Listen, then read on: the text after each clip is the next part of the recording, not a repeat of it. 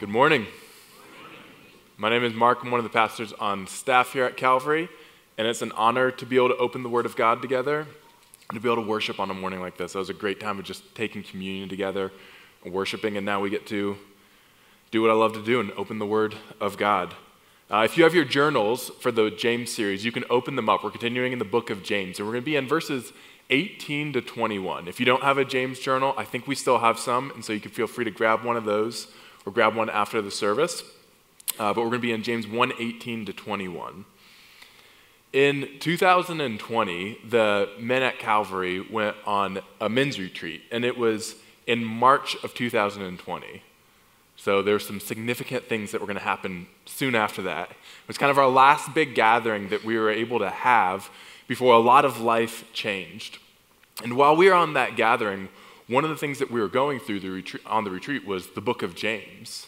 And there was a time for question and answer where men were able to write in questions that they had and submit those questions. And then some of the pastors on staff were going to answer those questions and try and group them together and think through what are the major topics to address that these men are wanting to hear about. And I want you to guess for a moment, what do you think was the major category? Once all those questions were grouped together, what do you think was the major category of questions that men were wanting to know?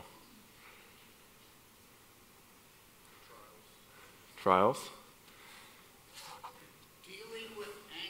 Dealing with anger. Okay, well, you got it. That's right there. So it was dealing with anger. So we have some of the wisdom probably from men's ministry.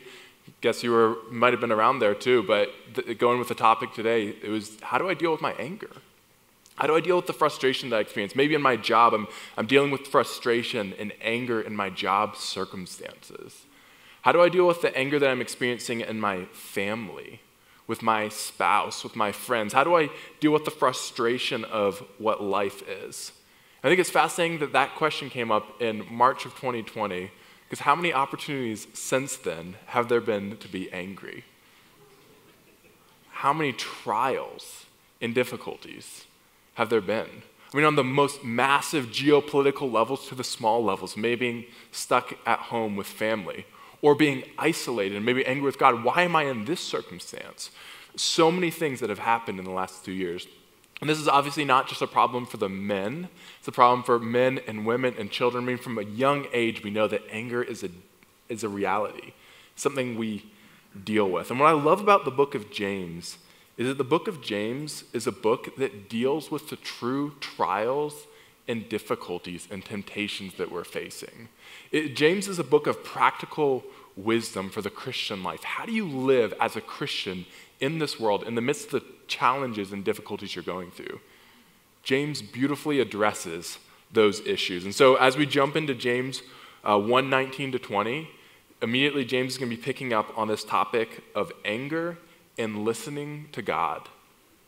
So James 1:19 to 20 says this. It says, "Know this, my beloved brothers, let every person be quick to hear, slow to speak, slow to anger.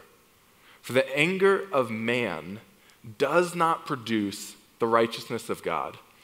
Now in your booklet, you might just want to underline those words, this quick to hear, slow to speak, slow to anger. These are the things that James is calling us to do. This is how he's calling us to live. Now, these are things that he's telling us to do. This quick to hear is likely a reference to hearing wisdom and hearing from God. In the midst of trials, difficulty, temptations you might be going through, we want to be quick to hear. And so the context of James 1, especially as we get to the end, he's talking a lot about hearing the word of God, hearing God's truth, hearing his wisdom and learning from him. But the reality is that this is not our natural tendency, to be quick to hear, slow to speak, and slow to anger.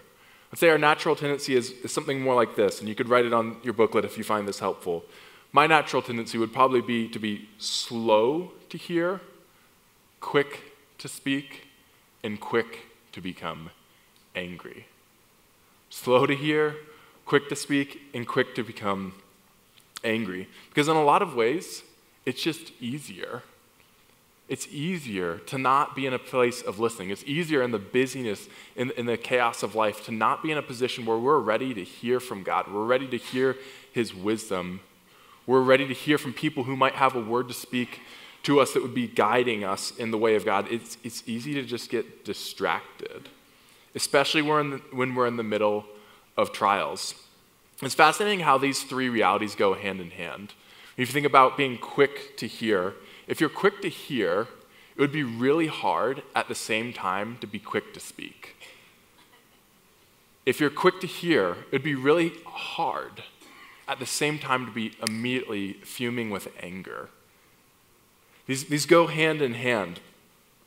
And what James warns us about is that our anger, though it may be easy, though it may be our natural tendency, is actually dangerous.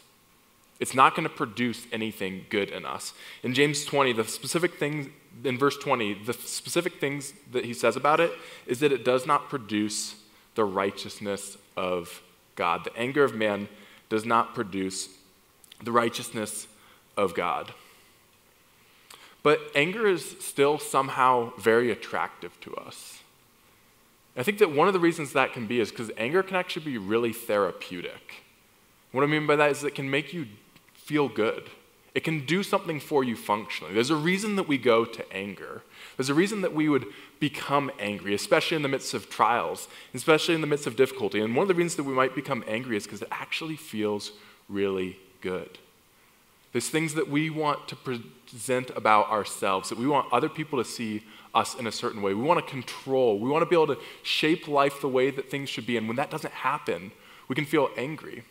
And we can feel justified in our anger, like I'm right to be angry right now. I should feel angry. You have wronged me. Or God, you have wronged me. I deserve to be angry.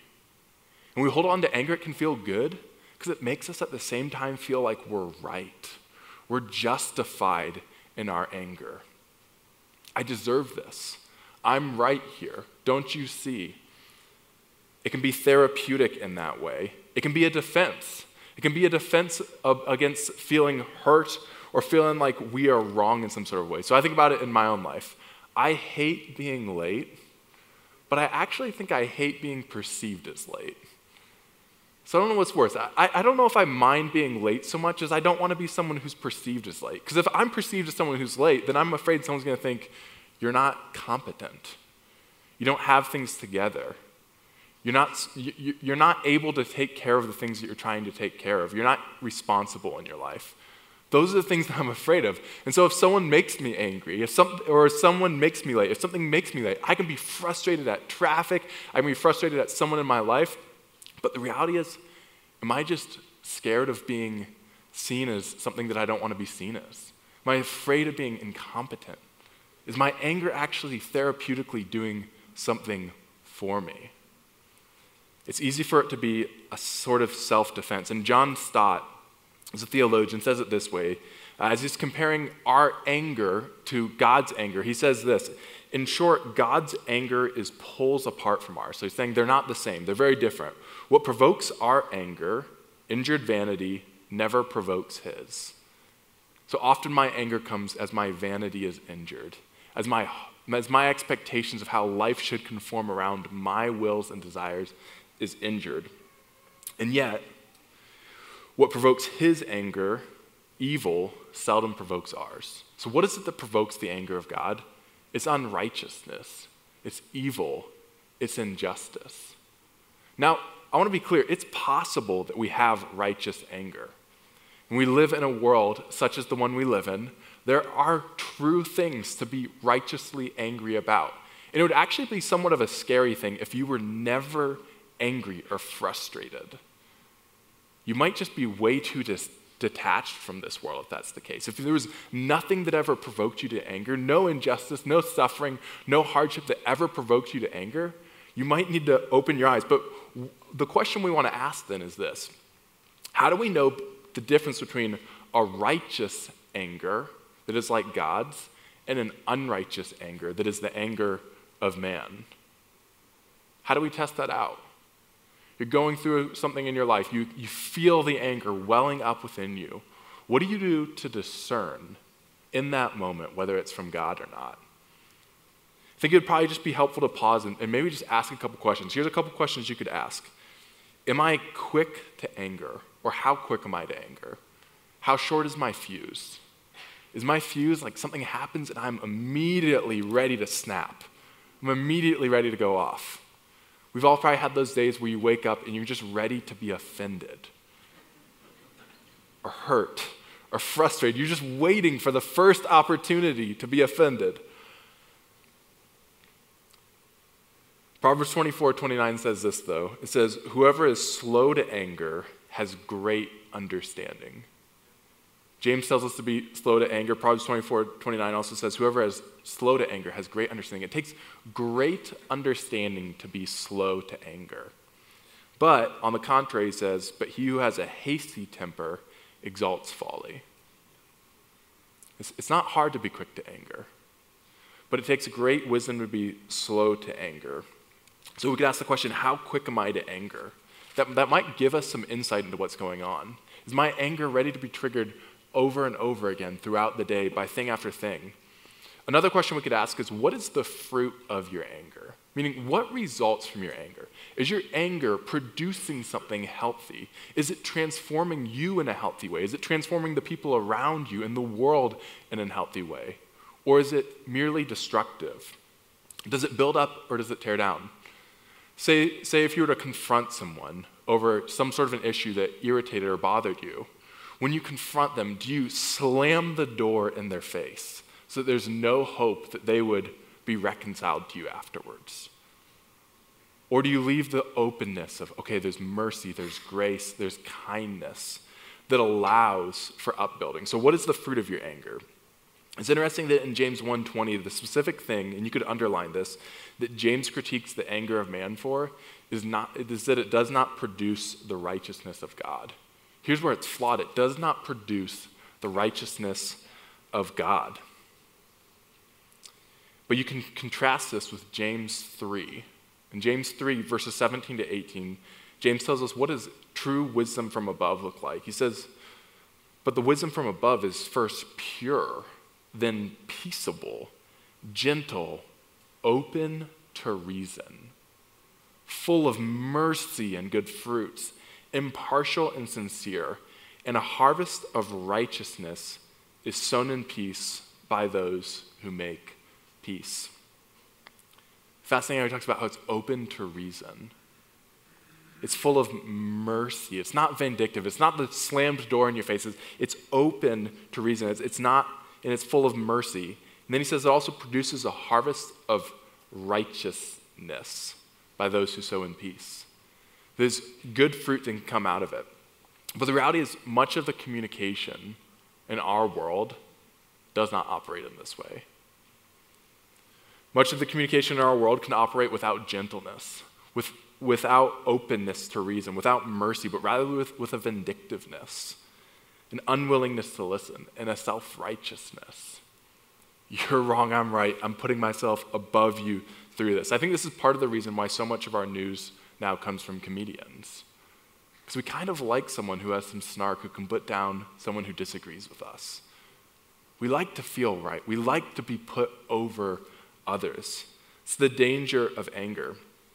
And there's something about anger that just catches our eye and draws us in. My friend gave this example. It's like if you're scrolling through Facebook and you come across a heavy, some heated dispute among your friends. Don't you kind of just want to pop a bowl of popcorn and sit down and read that? There's something about anger that draws us in and we say, I want to see what's going on here. It's much more attractive than the other 30 posts that you just scrolled past. There's something attractive about anger. And so here's the concern. Here's the encouragement for us as Christians. Both the message that we give as Christians is different from the message the world gives. There's many ways that we're going to disagree with the world on a number of issues. You could think about that. What does the world have to say about wealth? What does the world have to say about your success in your career? What does the world have to say about family? What does the world have to say about sexuality? There's a number of areas where we're going to disagree with others because of the Word of God. But there's also a way in which we disagree that is distinct. And what we can't do as Christians is we can't merely take the message of the gospel, the message of God's word, and just put it in the packaging of our world. Even among Christians, if we're right on an issue, we're called not just to a vindictiveness, a quickness to anger, but actually a sort of humility that goes with that, an openness to reason, a kindness, a mercy, a patience, so that fruit would come about through our lives. Harvest of righteousness would come about through our wisdom. And this is the life that we're being called to live out, even in the midst of the trials and the many difficulties that James is talking about that we'll go through in the Christian life. And so we're given God's wisdom about how are we to interact with our anger? How are we to listen to God in the midst of difficulty so we don't become embittered, frustrated, irritated? But how do we become slow to anger? But what's incredible as you go on is we see that we're not only given wisdom from God that stays far from us, but in verse 21, we're actually told that we're given God's word, and that God's word actually dwells inside of us as Christians. So this is what verse 21 says. It says, therefore put away all filthiness and rampant wickedness. And you could circle in your journal there, you could circle that word put away. This is something we're commanded to do. We're commanded to put away all filthiness and rampant wickedness. Then we're told this, and receive with meekness. That's again one you could circle. Receive with meekness the implanted word, which is able to save your souls. So we're told to do two things here. There's something we're to put away, and there's something that we're to receive. And what we're to put away is all filthiness and rampant wickedness. In James 2, the author uses the same word filthiness here when describing a poor man coming into the gathering of Christians. And so this is a brother in the faith. He comes into the gathering of Christians, and he's wearing shabby clothes, which is the same word, filthy. So he's wearing these shabby, filthy clothes, and he says in that context, what you should do is you should not discriminate based on the wealth and status of your brother or sister in the faith. Don't treat them as less because they're poor and show favoritism to the person who's rich. Don't look at the outward appearance. But here, James is doing something different, and he's saying, what you should do, here's what you should focus on. Here's what you should concentrate on. You should get rid of your moral filth. You should get rid of the unfilthiness of your way of lifestyle before Christ. And the imagery is something like this. It's the casting off of the filthy clothing. Get rid of the filthy, immoral ways that do not belong to your new life that is now in Christ. These things that you used to go to, perhaps in trials you find yourself tempted to go to old ways of life, to old comforts, whether that be a substance, whether that just be media or entertainment, whether that be an attitude or disposition, bitterness, frustration, anger. He's saying, no, you cast off these old ways of life, and instead you receive something in its place. And what you receive with meekness, with humility, is the implanted word. It's interesting here that the word is implanted word. It doesn't seem to be referencing something external to us, but something inside of us. And James has talked about this wisdom from above, but now he's talking about an implanted word, something inside of us. And so what is he referencing here? One illustration that I've heard for this that I found was really helpful, how we think of the word of God in us, is it's like the breath in our lungs. The life is there. The breath is there. You're supposed to receive the life that you get from that breath in your lungs. You breathe in and you receive the life that comes in you. The breath is already there and you receive it.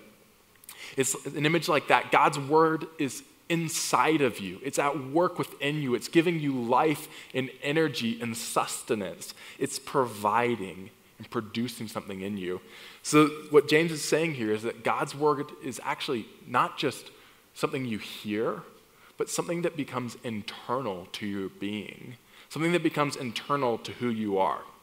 Now, this doesn't mean that you don't need the Bible, or that you don't need to read the Word of God or anything like that, but the point is probably something more like this, that God is transforming you internally, in your heart.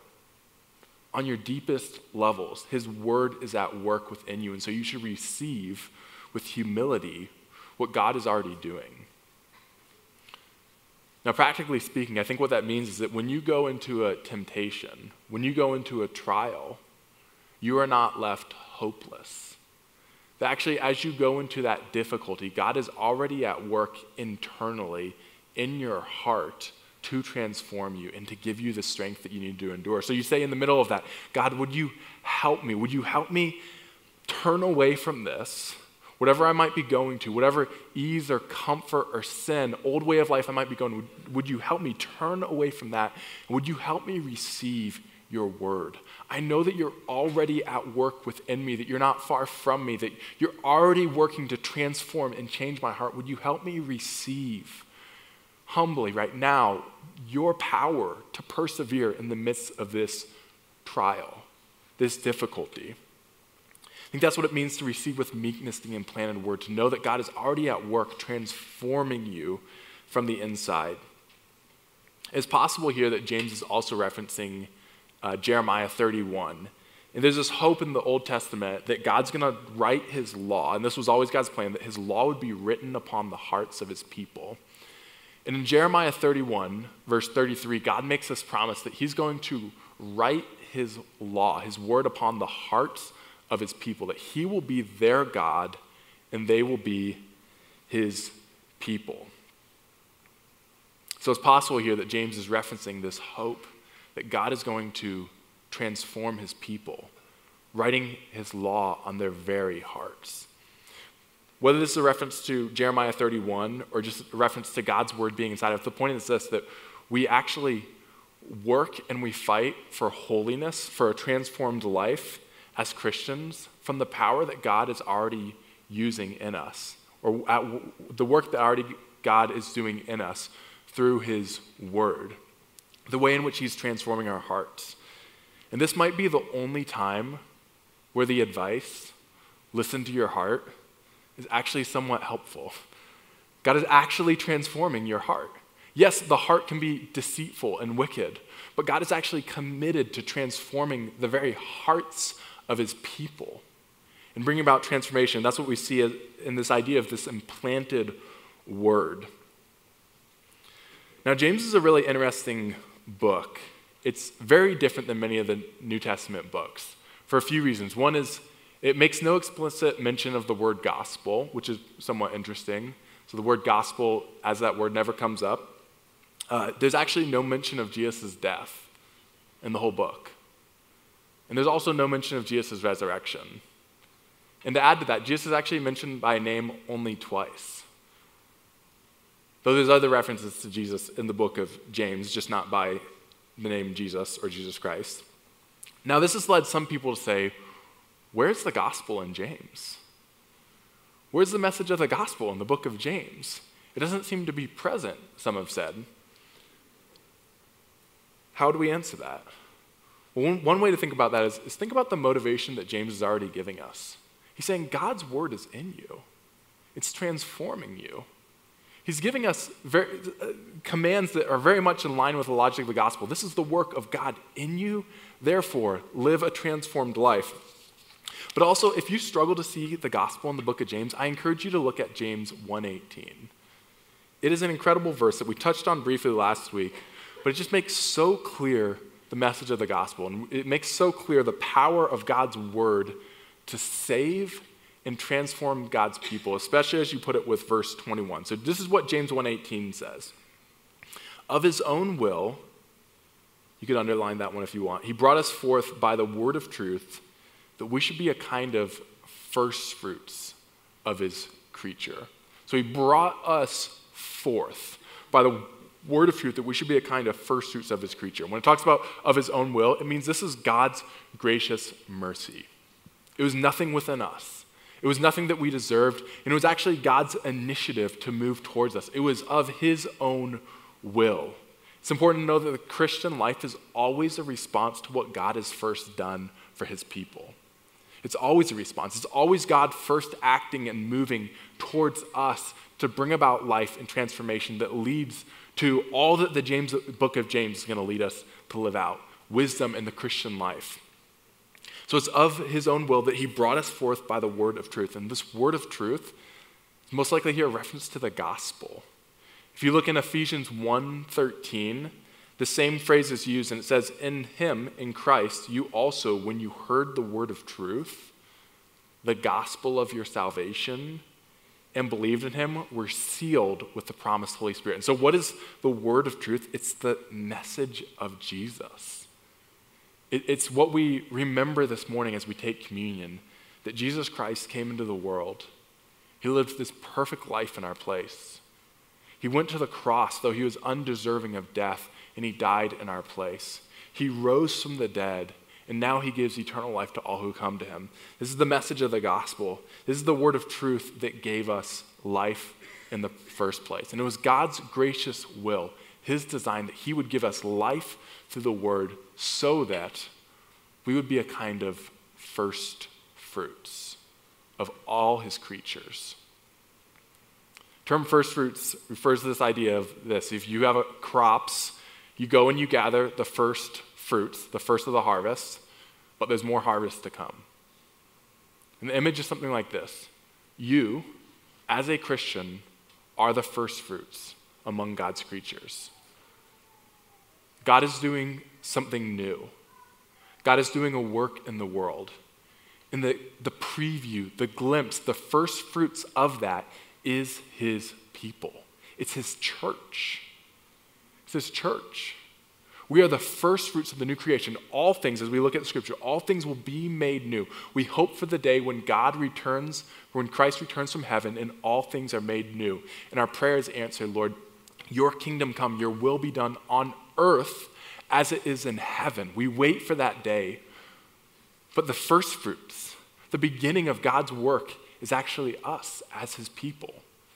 So maybe you don't think much of yourself as a Christian because you know your own struggles, you know your own weakness, you know your own inadequacies. You feel the trials of life right now. And this doesn't seem fitting to the hope that you have of what you're called as first fruits. It doesn't seem fitting to what you're going through in your life right now. But what an incredible promise that this is our identity. That this is who God sees us to be. We are the first fruits of his new creation. We are the first fruits among his people. That's who God is calling us. And I just want you to notice the logic of the gospel. This is who God has made you to be. This is who God has made you to be. He has made you his first fruits. And therefore, we are to live out all that God calls us to. Because we are the preview, the glimpse of what God is doing in the world. We are members of his kingdom here and now as the church. What's incredible as you look at verses 18 to 21, you see the power of God's word in the whole Christian life. The power of God's word to, verse 18, bring us forth. And you can write this on the side of your journal. These are the things that God's word does. It brings us forth. It gives us birth. It gives us life in the first place. It's through God's word, through his will, that we were given life in the first place.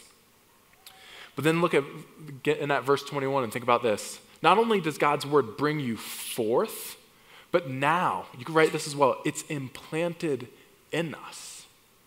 God's word has given us life in the first place, and then it's implanted in us so that the whole Christian life is guided and shaped by the word of God. We cast off sin. We put sin to the side as we receive with meekness this implanted word. God's word gives us life, and then it also guides us in the Christian life. And then at the end of verse 21, we see this, that God's word, which has implanted us, is also able to save your souls. It's able to save us. So from beginning to end, the Christian life is guided, molded, shaped by the word of God, and it's God's grace and mercy through and through to give us this life. Now, as we leave today, there's no doubt trials, temptations, difficulties that we'll all go into. Maybe some of those are on your mind already or in the middle of church today. Okay, here's what I'm going through right now. Here's the difficulty. Here's a temptation I'm walking through. Here's grief I'm walking through. Here's a hardship I'm walking through. As we leave today, we will go through all sorts of various trials, as James calls it. And maybe it's helpful for us as we go into this week, as we step into those trials, to evaluate what is our position right now? We're called to be quick to hear. Where are we? Are we in a position where we're able to hear from God's word?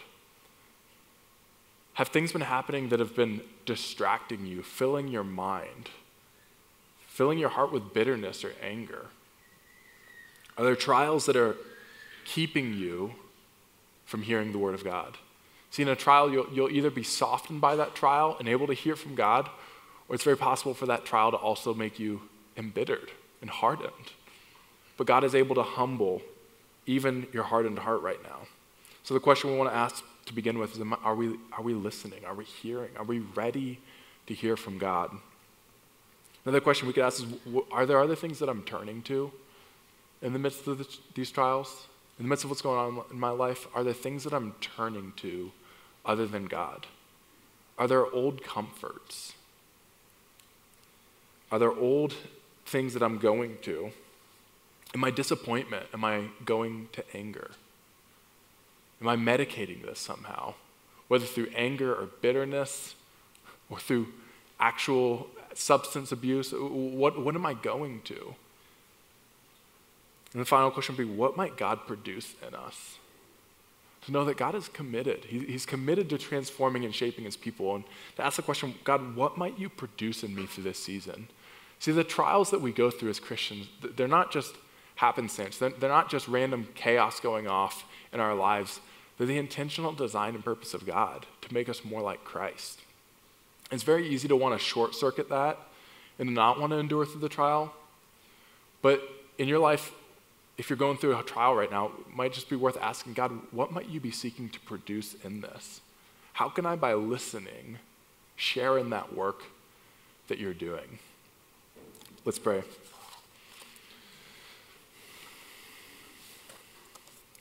God, I pray as we leave today, I don't know what everyone is going through in here. I know some of the trials and the difficulties that many have gone through in grief and pain and suffering and loss and hardship and struggles and temptations. Yet, Lord, I thank you that you know each one of our hearts. And I pray, Lord, that you would discern our hearts, you would discern our minds, that your word, which is living and active, would cut and shape and mold and give hope. Lord, I pray that we would submit ourselves to you, knowing that you oppose the proud but give grace to the humble. Therefore, I pray that we would humble ourselves under your mighty hand. Lord, I pray for your church, which I know is going through trials across the world. Pray for our brothers and sisters in Ukraine and Russia and across the world in various trials and difficulties. Would you give them the strength that you alone can provide in their time of need? Would you give the men and women here the strength that they need in their time of need? Lord, would you give us great joy, knowing that you're committed to bringing about joy through our circumstances. So Lord, we love you. Thank you for your faithfulness. We praise things in the precious name of Jesus Christ. Amen.